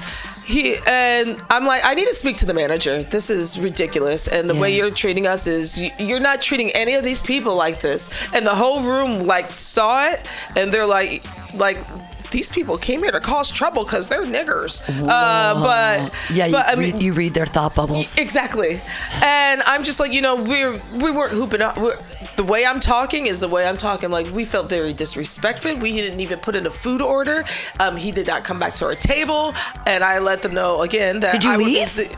Oh yeah, So you were there for about a half hour, and you were finally like, "Fuck this place." Yeah, it was terrible, and it was the first time my brother had came to San Francisco, and he's probably from Missouri. Oh. So I was just like the racism follows me. It's like it doesn't matter where you are, but we end up, We left him $5 just to say a fuck you. Yeah. That, you know, like Thanks you probably for the water. Yeah, exactly. It's just like you probably weren't expecting this, but I'm just gonna throw that just to let you know that here's your fucking $5, which you probably weren't expecting zilch from us. But there you go. Have a nice fucking day. So, and then you just went to In-N-Out where it's much quicker and everybody we went says elsewhere. But then we laughed about it. Yeah, and it's terrible that you experienced that. When my husband and I, not the first. I never felt it from people that we were an interracial couple. Like we never went anywhere. Like that never happened to me when we were together. I don't remember any time. Nope. I was there when he got discriminated against, but I never felt a part of it. The police would just pull him over all the time. Oh, that's good enough. But because his car squealed and it was belts, and they thought that they'd always be like, "Why are you squealing? Your tires coming out." He's like, "I'm sorry, it's the belts. It's an old 280ZX." He was a black dude too. He was black dude too. So. That said, we've all experienced waiting too long for food. The waiter clearly doesn't like you, or the assumption that you won't tip well. Mm-hmm. Therefore, dining or shopping while black can often be as bad as shopping while black. Yep. Here's just a few recent examples. In February of 2018, 2 black women at an Applebee's in Independence, Missouri were racially profiled. They were accused by a white waitress of dining and dashing, and the cops were called. See the viral video below. What? Because of the outrage from the video, the Applebee's location shut down. See the statement from Applebee's. Nice. We recognize the hurt and pain caused by the recent incident at an Applebee's restaurant in Independence, Missouri. We very much regret this occurred and sincerely apologize to our guests and community. After an internal investigation, in line with our values, the franchise terminated the manager, server, and another employee involved in the incident. We do not tolerate racism, bigotry, or harassment of any nature, and we have taken additional steps to close the restaurant at this time in order for the team to regroup, reflect, learn, and grow from this. We are reaching out to the guests involved to apologize directly. We know rebuilding trust with those affected by the incident will take time, and we look forward to finding resolution in the coming days. Let's watch this. I'm curious now. Oh, I don't think it'll reach. No. We can here. I'll do this. We're gonna get janky right here. We're gonna get janky with it. Oh shit. Oh my god! We are not here. Emotional. She's almost positive. This girlfriend said she's positive. Let me get her face. She said she almost positive. Can you tell her no? Okay. Video of the confrontation shared on Facebook, now seen by over 2 million people. You're doing your job, but this restaurant is not doing its job. Because if she's positive that she's seen us, we haven't been there. This is my first time meeting. After an hour into their meal, Alexis Bryson and a friend say they were approached by a police officer, an Applebee's manager, and a mall security guard. That's when they were accused of dining and dashing a day before. In the video, they repeatedly deny it. We have not been here. Backlash on social media was swift, and Applebee's launched its own investigation. Days later, Applebee's says the franchise terminated the manager, server, and another employee involved in the incident. Back to that video, you can hear the officer finally allow the 2 women to leave, but first they had to pay for that unfinished meal. What they're telling me is that they want you to go ahead and pay your bill and leave and not come back. Okay, that's perfectly fine. Whoa! I've been to that Applebee's. That's at Independence Mall. That shit's closed down. Wow. Okay, so that's that one. This is IHOP. I used to work there. You did? Yeah, International upbringing. On March 11th in Auburn, Maine, a white teenager named Avery Gange posted on Facebook that he saw a group of black teenagers being told to prepay their meal, writing, "We paid and sat there for a few minutes, and I heard an employee tell the tables that they were going to need to pay up front, and it was a new generation thing. I kept thinking to myself that I have been to many restaurants with my teenage friends and have never had to pay up front. I called over to the group and asked them if they were seriously being asked to pay up front, and they said yes." He continued, "So my father, mother, and I stood up and began to question why this was happening. I myself was already quite worked up as I knew exactly why this was happening. The woman who requested they pay up front came over and began to tell us how it was what the management had asked her to do, as they had walkouts, etc. She then looked at my parents and said, "It's not because of their color." See full post below. Okay, I will say this. As someone that worked at IHOP all 4 years of high school, we would sometimes get a bunch of teenagers from Hazelwood Central. This is high school in St. Louis. And they were fucking assholes because they would not tip. And they would come, the basketball team would come, and some of them would dine and dash. So I can understand terrible. Sometimes, but don't, that was some racist No, shit, it's, though. definitely. But teenagers, the thing is, all teenagers are assholes. Yeah, I don't have to be ageist. If you're under 18, I mean, you just have to watch your table really well. The problem is if you get, but at an IHOP, it's kind of hard. I mean, but you have a lot of people there. That's the thing, though. It's an IHOP. At least there's enough staff that someone's going to notice. Someone's going to notice you being tricky, and that is then a training issue. It's not. Yeah, you should never have to prepay at a restaurant that has that's weird. That's just so fucking obvious. Like, these niggers aren't going to pay. The server was suspended for a week without pay after the manager confirmed she demanded a group of black teens pay up front. The location temporarily closed but reopened. Houston Steakhouse. In October, Love and Hip Hop Atlanta stars Deborah Atney and Mama D said their party of 7 was denied a seating at Houston's. Rapper T.I. led a protest, writing on Instagram, "Okay, so I've heard 4 different stories from 4 different sources about discrimination against us at 2 separate Houston Steakhouse locations in my city. T.I. boycotted the restaurant, which was effective, causing at least 1 Houston's in Atlanta to close. See the report below of the restaurant getting caught refusing to serve black customers." I heard about that one. That was last year. We could listen to a thing, but it's okay. Angel of Harlem. On February 10th, 2018, Tara Fitzgibbon and a group of her friends visited Angel of Harlem restaurant in Harlem. What? According to the New York Daily News, they were at the bar. A manager came up behind them and demanded to know how they were planning on paying. Nigga, you in Harlem? Go ahead, "You were here last week and ran up a tab and left," the manager said aggressively. This was Tara's first time at Angel of Harlem. The site continued. Fitzgibbon says the manager flipped out, snatched a menu from her hands, banged on the bar, and accused her of lying. The manager yelled that he had a video of Fitzgibbon dining and dashing at the restaurant a few days earlier, making the restaurant turn dead quiet. Tara said they were beyond embarrassed and felt dehumanized. Whew. The manager, who was described as white or Hispanic, pulled out his phone and showed Tara and her friends a group of black women who looked nothing like them dining and dashing. As the manager kept accusing her of lying, Fitzgibbon said to her friend, Tamara Young, exclaimed, "What, do all black people look alike to you?"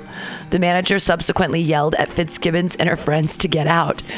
They then left the restaurant and were considering legal action. However, it didn't stop there. A woman in a Yelp review claimed she also visited Angel of Harlem on February 10th, and a bartender tried to overcharge her.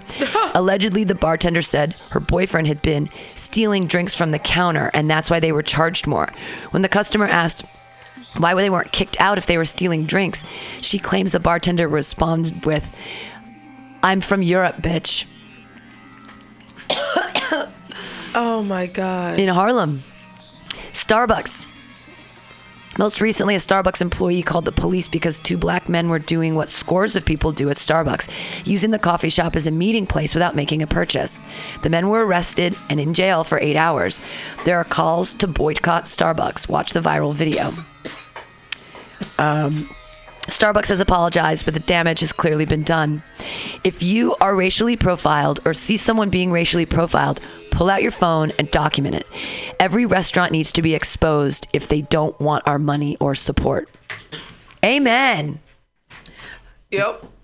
Oh man. I can't believe that. That's the norm. But this is what this is what our whole show is kind of been about, is what's happening right now in America. And we're at a racial crux right now. We are at the beginnings of a race war. When are people going to? Here's the thing. It's always been there, and it's just at a boiling point, or it's just making America great again. But I mean, it's never went away. The only difference is now that we can film it. And we have proof rather than, because no one believes black people. We've been trying to tell y'all. But now that we have video and we've been filming things that go on with the police, things that are going on at restaurants. The truth is there in the video. If you have a video, like, what are you going to doctor the video? If you're Facebook living, you're fucking Facebook living. Like, that's real. Can that be used as evidence? I would hope so. Well, we see it when it's used as evidence. Most police officers get off. Right. Well, and their body cams, and that's the thing with the shooting unarmed black men. We need all of those body cams, door cams, car cams. You need to give it to the lawyers right now to see what really happened in that situation. Because it's like one of those things. Hey, you know what a stereotype is? Policemen are shady liars and they will cover for each other. Oh, I wonder how that stereotype started. That's funny, isn't it? All the cop shows, all the movies, all the TV things we've seen about cops being buddies and covering up for their fucking buddies. The girl was raped and murdered by one of our guys. I don't know. We shot an unarmed black man and then we drug his body into a field and said that he had oh my God, all those things that you just said are true. It's crazy. They can cover up because they're a boys club, even if there's girls. You know what I've been noticing in San Francisco is a lot of black police officers. And when I see them, my first thought is, like, I'm thinking like, well, it's good that you're here, but you really want to be a part of this? Are you being complicit, or are you really trying to change it? Right. Yeah. Because there's some incidents with black officers killing black men because they also have they have the slave master mentality of, I see a black guy, perpetrator.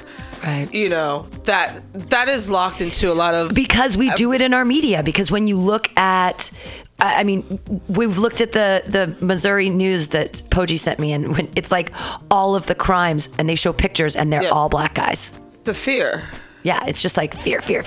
Scary black guy. And scary Mexicans. Why are we so afraid of Mexicans? I love Mexico. What is wrong? Why can't we be buddies with Mexico? Because they're not white. But Mexico has they have great farming. They have great grapes. They have lots of what I don't understand why we can't be all buddy and super funky, happy friends together. And, I just wish everyone would watch a movie called Blazing Saddles and just laugh at all the stereotypes of how stupid and ignorant human beings are. Yeah. And laugh at it and be like, see, wasn't that dumb? Yeah. What a great movie. Right.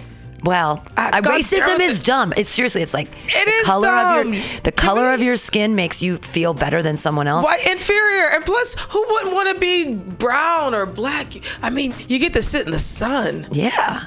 You age gracefully. Actually, white people are trying to get darker because of tanning. Yeah, you can tell Trump has a bad tanny thing. Here, Trump bashes California on border mission. Brown sees a deal. I want to see what's going on here.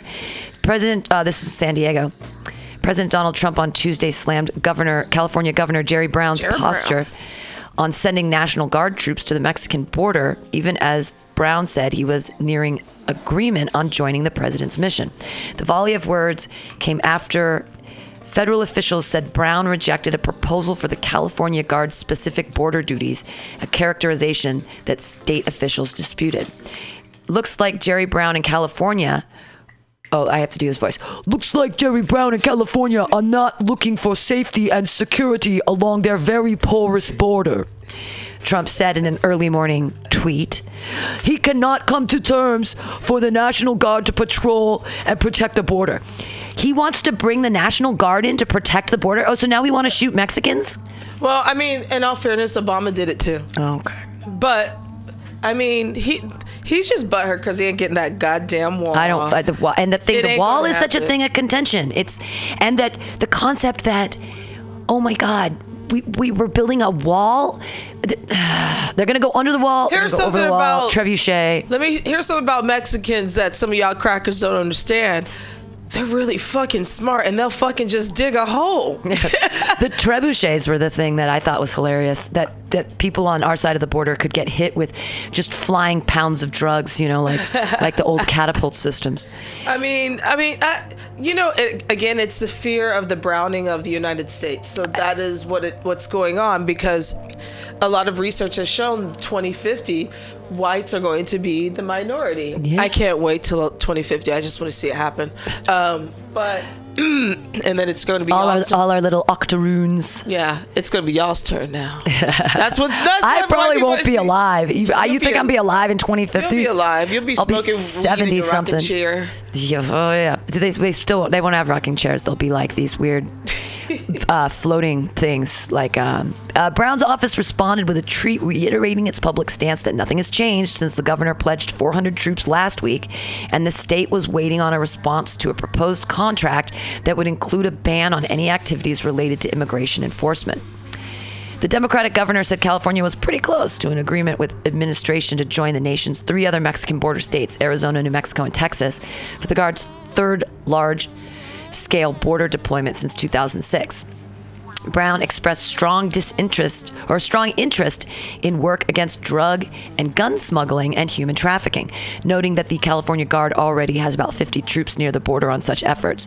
It's a very logical next step to add a couple hundred more, or more than that, and the Guard is chomping at the bit and ready to go. I don't think we'll get there, Brown told reporters at the National Press Club in Washington.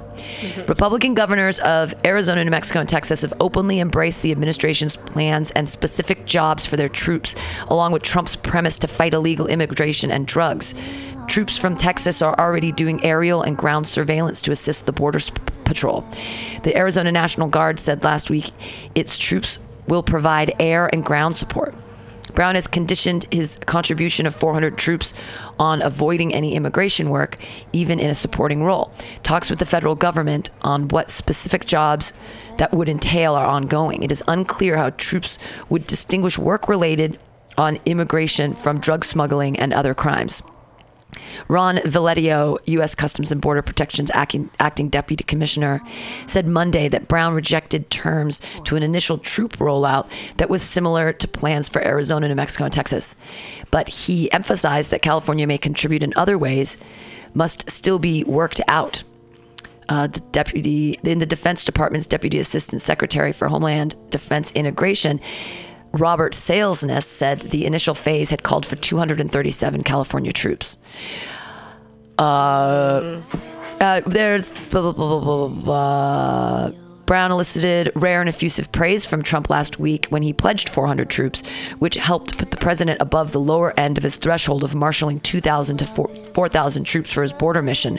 The government cast his decision as a welcome infusion of support paid for by the U.S. government to fight transnational criminal gangs and drug and firearms smugglers. The Guard has about 900 troops working on a border mission Monday.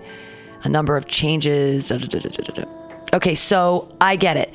Trump made a thing and he said, we're going to enlist 2,000 to 4,000 of our National Guard because this border is a problem. And Jerry Brown was like, okay, we'll give you 400. So he's like, okay, I get it. Like drug smuggling, there's no reason to drug smuggle anymore because you just smoke pot. No, we first grow of all, it here. People get their drugs from pharmaceutical companies. Right, exactly. So that I'm worried about. Gun smuggling, I do. I worry about, I have issues with guns. But guns illegally coming across that would be on the black market, I guess that's good to stop. But the human trafficking thing, that's scary when they bring people over for work and then they say you have to work. They basically keep them in sort of like as slaves working in their kitchens and stuff. And to me, that is more of a bigger issue than all the gun smuggling, because you can just go get a gun at a gun show or Walmart. Drugs, you just go to your local doctor. Right. But the human trafficking thing, but here's the thing, the government doesn't care about human trafficking. No, they care about. They just don't want people to illegally come over. They just don't want brown people. That's what it is. Right. I mean, would they? Well, their argument is that they come over here and they work illegally, so they don't have the rights because people can treat them poorly. People can treat them horribly. They can pay them nothing. They can pay them by the box or by the piece. Do you hear them ever talk about Canada? Canada. Do you ever hear them talk about Canada? Like, we're tired of these Canadians coming over here and crossing our border. Right. Well, do they get them to an immigration, but they just don't? They're not looking. ICE is not coming after Canadians. You know why they're not talking about Maybe they Canada. would. I know a couple Canadians that are here illegally, and I mean, I'm not going to out them. That would be terrible. But I don't see ICE showing up at their church or at their work or rounding people out at their children's schools, picking up parents. Yep. Yeah. Yeah, we need to build a wall to Canada. No. You know why they want to build that wall. They don't got the complexion for the protection. Right. And plus, also too, it's like, again, part of the United States was once called Mexico. Now, here's the thing that I don't understand. California? Is that the way that our farms are run here in California, there's no, like Johnny, Smith doesn't, on summers off, he's not going to go pick vegetables at a farm, right? So we've got these jobs that we need to have accomplished. Those raspberries are not going to pick themselves, and the strawberries, all of the things. But then we don't. Why wouldn't we want them to come and take these jobs that we don't want? And that's another issue. What's the problem? Bring them over. How do we make them legal? Can't we have like an ID that says, "Hey, I'm Mexican. I want to work in California." Bada bing. Like, I have a Mexican passport. I am a California worker. What is wrong with that? You've had some politicians who have had illegal immigrants that work for them. Sure, nannies or they got outed. Well, and that's the thing is that, like, if you housekeepers, like I clean houses here and there. And we're not saying this is just what brown people do. Right, exactly. But if they don't speak the language, there's a lot of different. I mean, and from Mexico, some of the best chefs in the world. When you go to your 5-star dining restaurant in New York, the best chefs are from Mexico. The guys on the line, they work hard. I mean, and the thing is now, like you said, people, a lot of Americans don't want to pick berries, and black people definitely don't want to pick berries. We pick cotton, so we're like, fuck you, we're not doing this shit anymore. And I don't blame us. I don't want to do that. And there's a lot of issues going on with a lot of farms because they can't get anybody to work for them because of what the immigration and what this administration has been doing. But here's the thing. Migrant farm workers. It's a thing. It's a thing. And the whole illegal, with people crossing over, I don't even like to say illegal because you can't be illegal from your own land. Why do we have the borders? When do we decide whose borders are whose and all that stuff? It's like when we stole the land from whoever.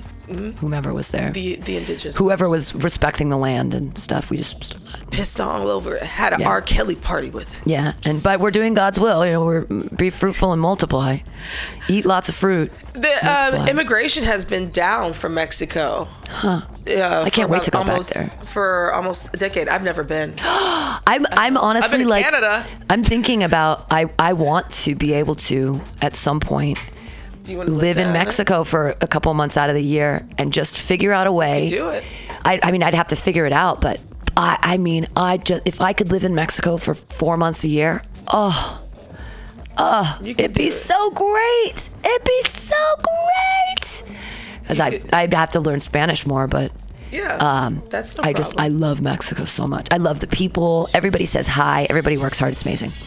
So fuck you, Trump. Hey everybody, this has been the Alta-Cast. I'm so glad you're okay. I know it's over. We're really trying to help you, America. We're trying to figure out the answers.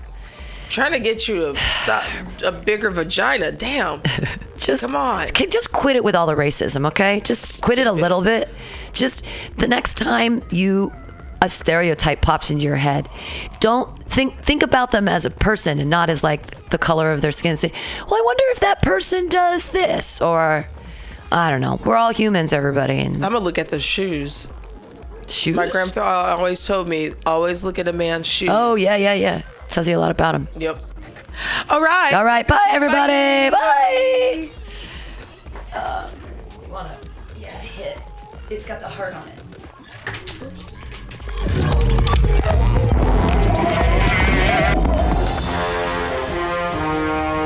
you tired of swimming through a sea of podcasts? Are ye on a raft without a paddle? Well, gather around me, sea dogs, and get aboard me pirate ship as we set sail for the seas of MutinyRadio.fm.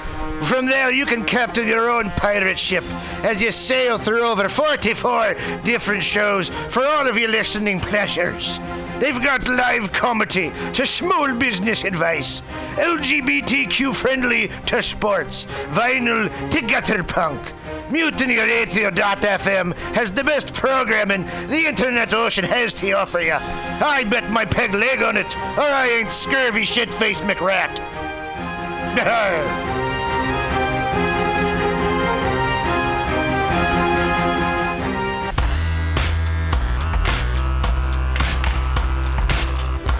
Hey everybody, listen to the Weekly Review with Roman every Friday from noon to 2 p.m. This is an unapologetically anti-capitalist program. We interview community organizers, activists, and artists. We talk about ways you can take action right now. So listen in to the Weekly Review every Friday from noon to 2 p.m.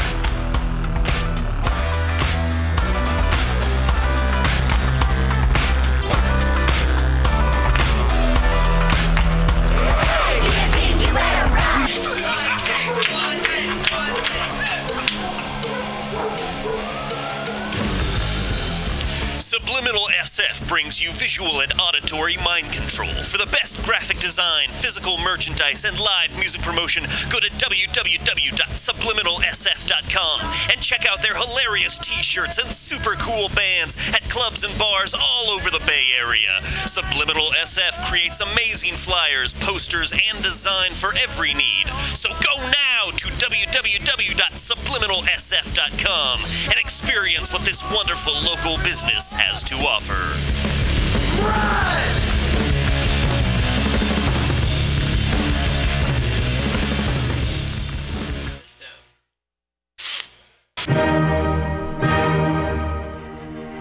Good evening there, my friends here at MutinyRadio.fm. Chester Cashcock here, and giving you my love and regard as well as movies over there.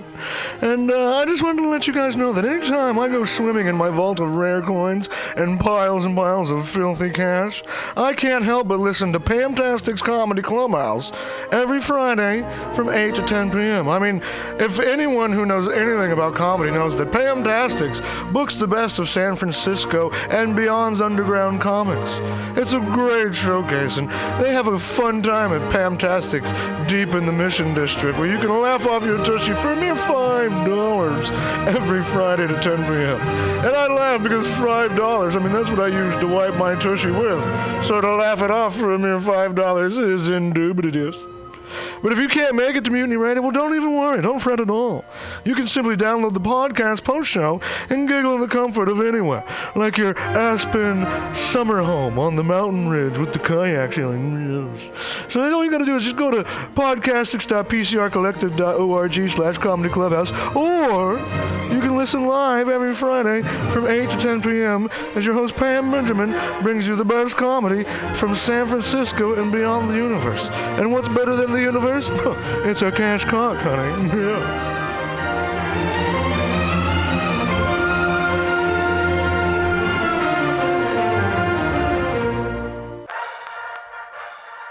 Well, hello, boys and girls. You know what a password is. That's a secret word that soldiers would use to get past the sentry and up to the front. Well, here's a password that gets you up to the front in all the right places.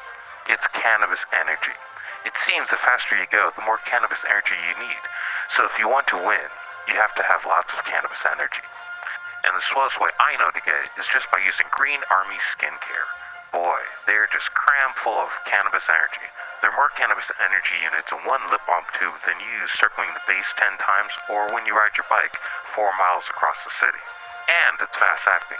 Why, no sooner than you apply some balm to your mouth or pain areas, you practically feel the new strength in your muscles.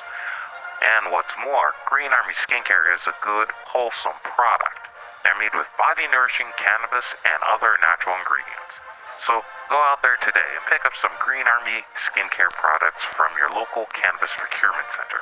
Join thegreenarmy.com.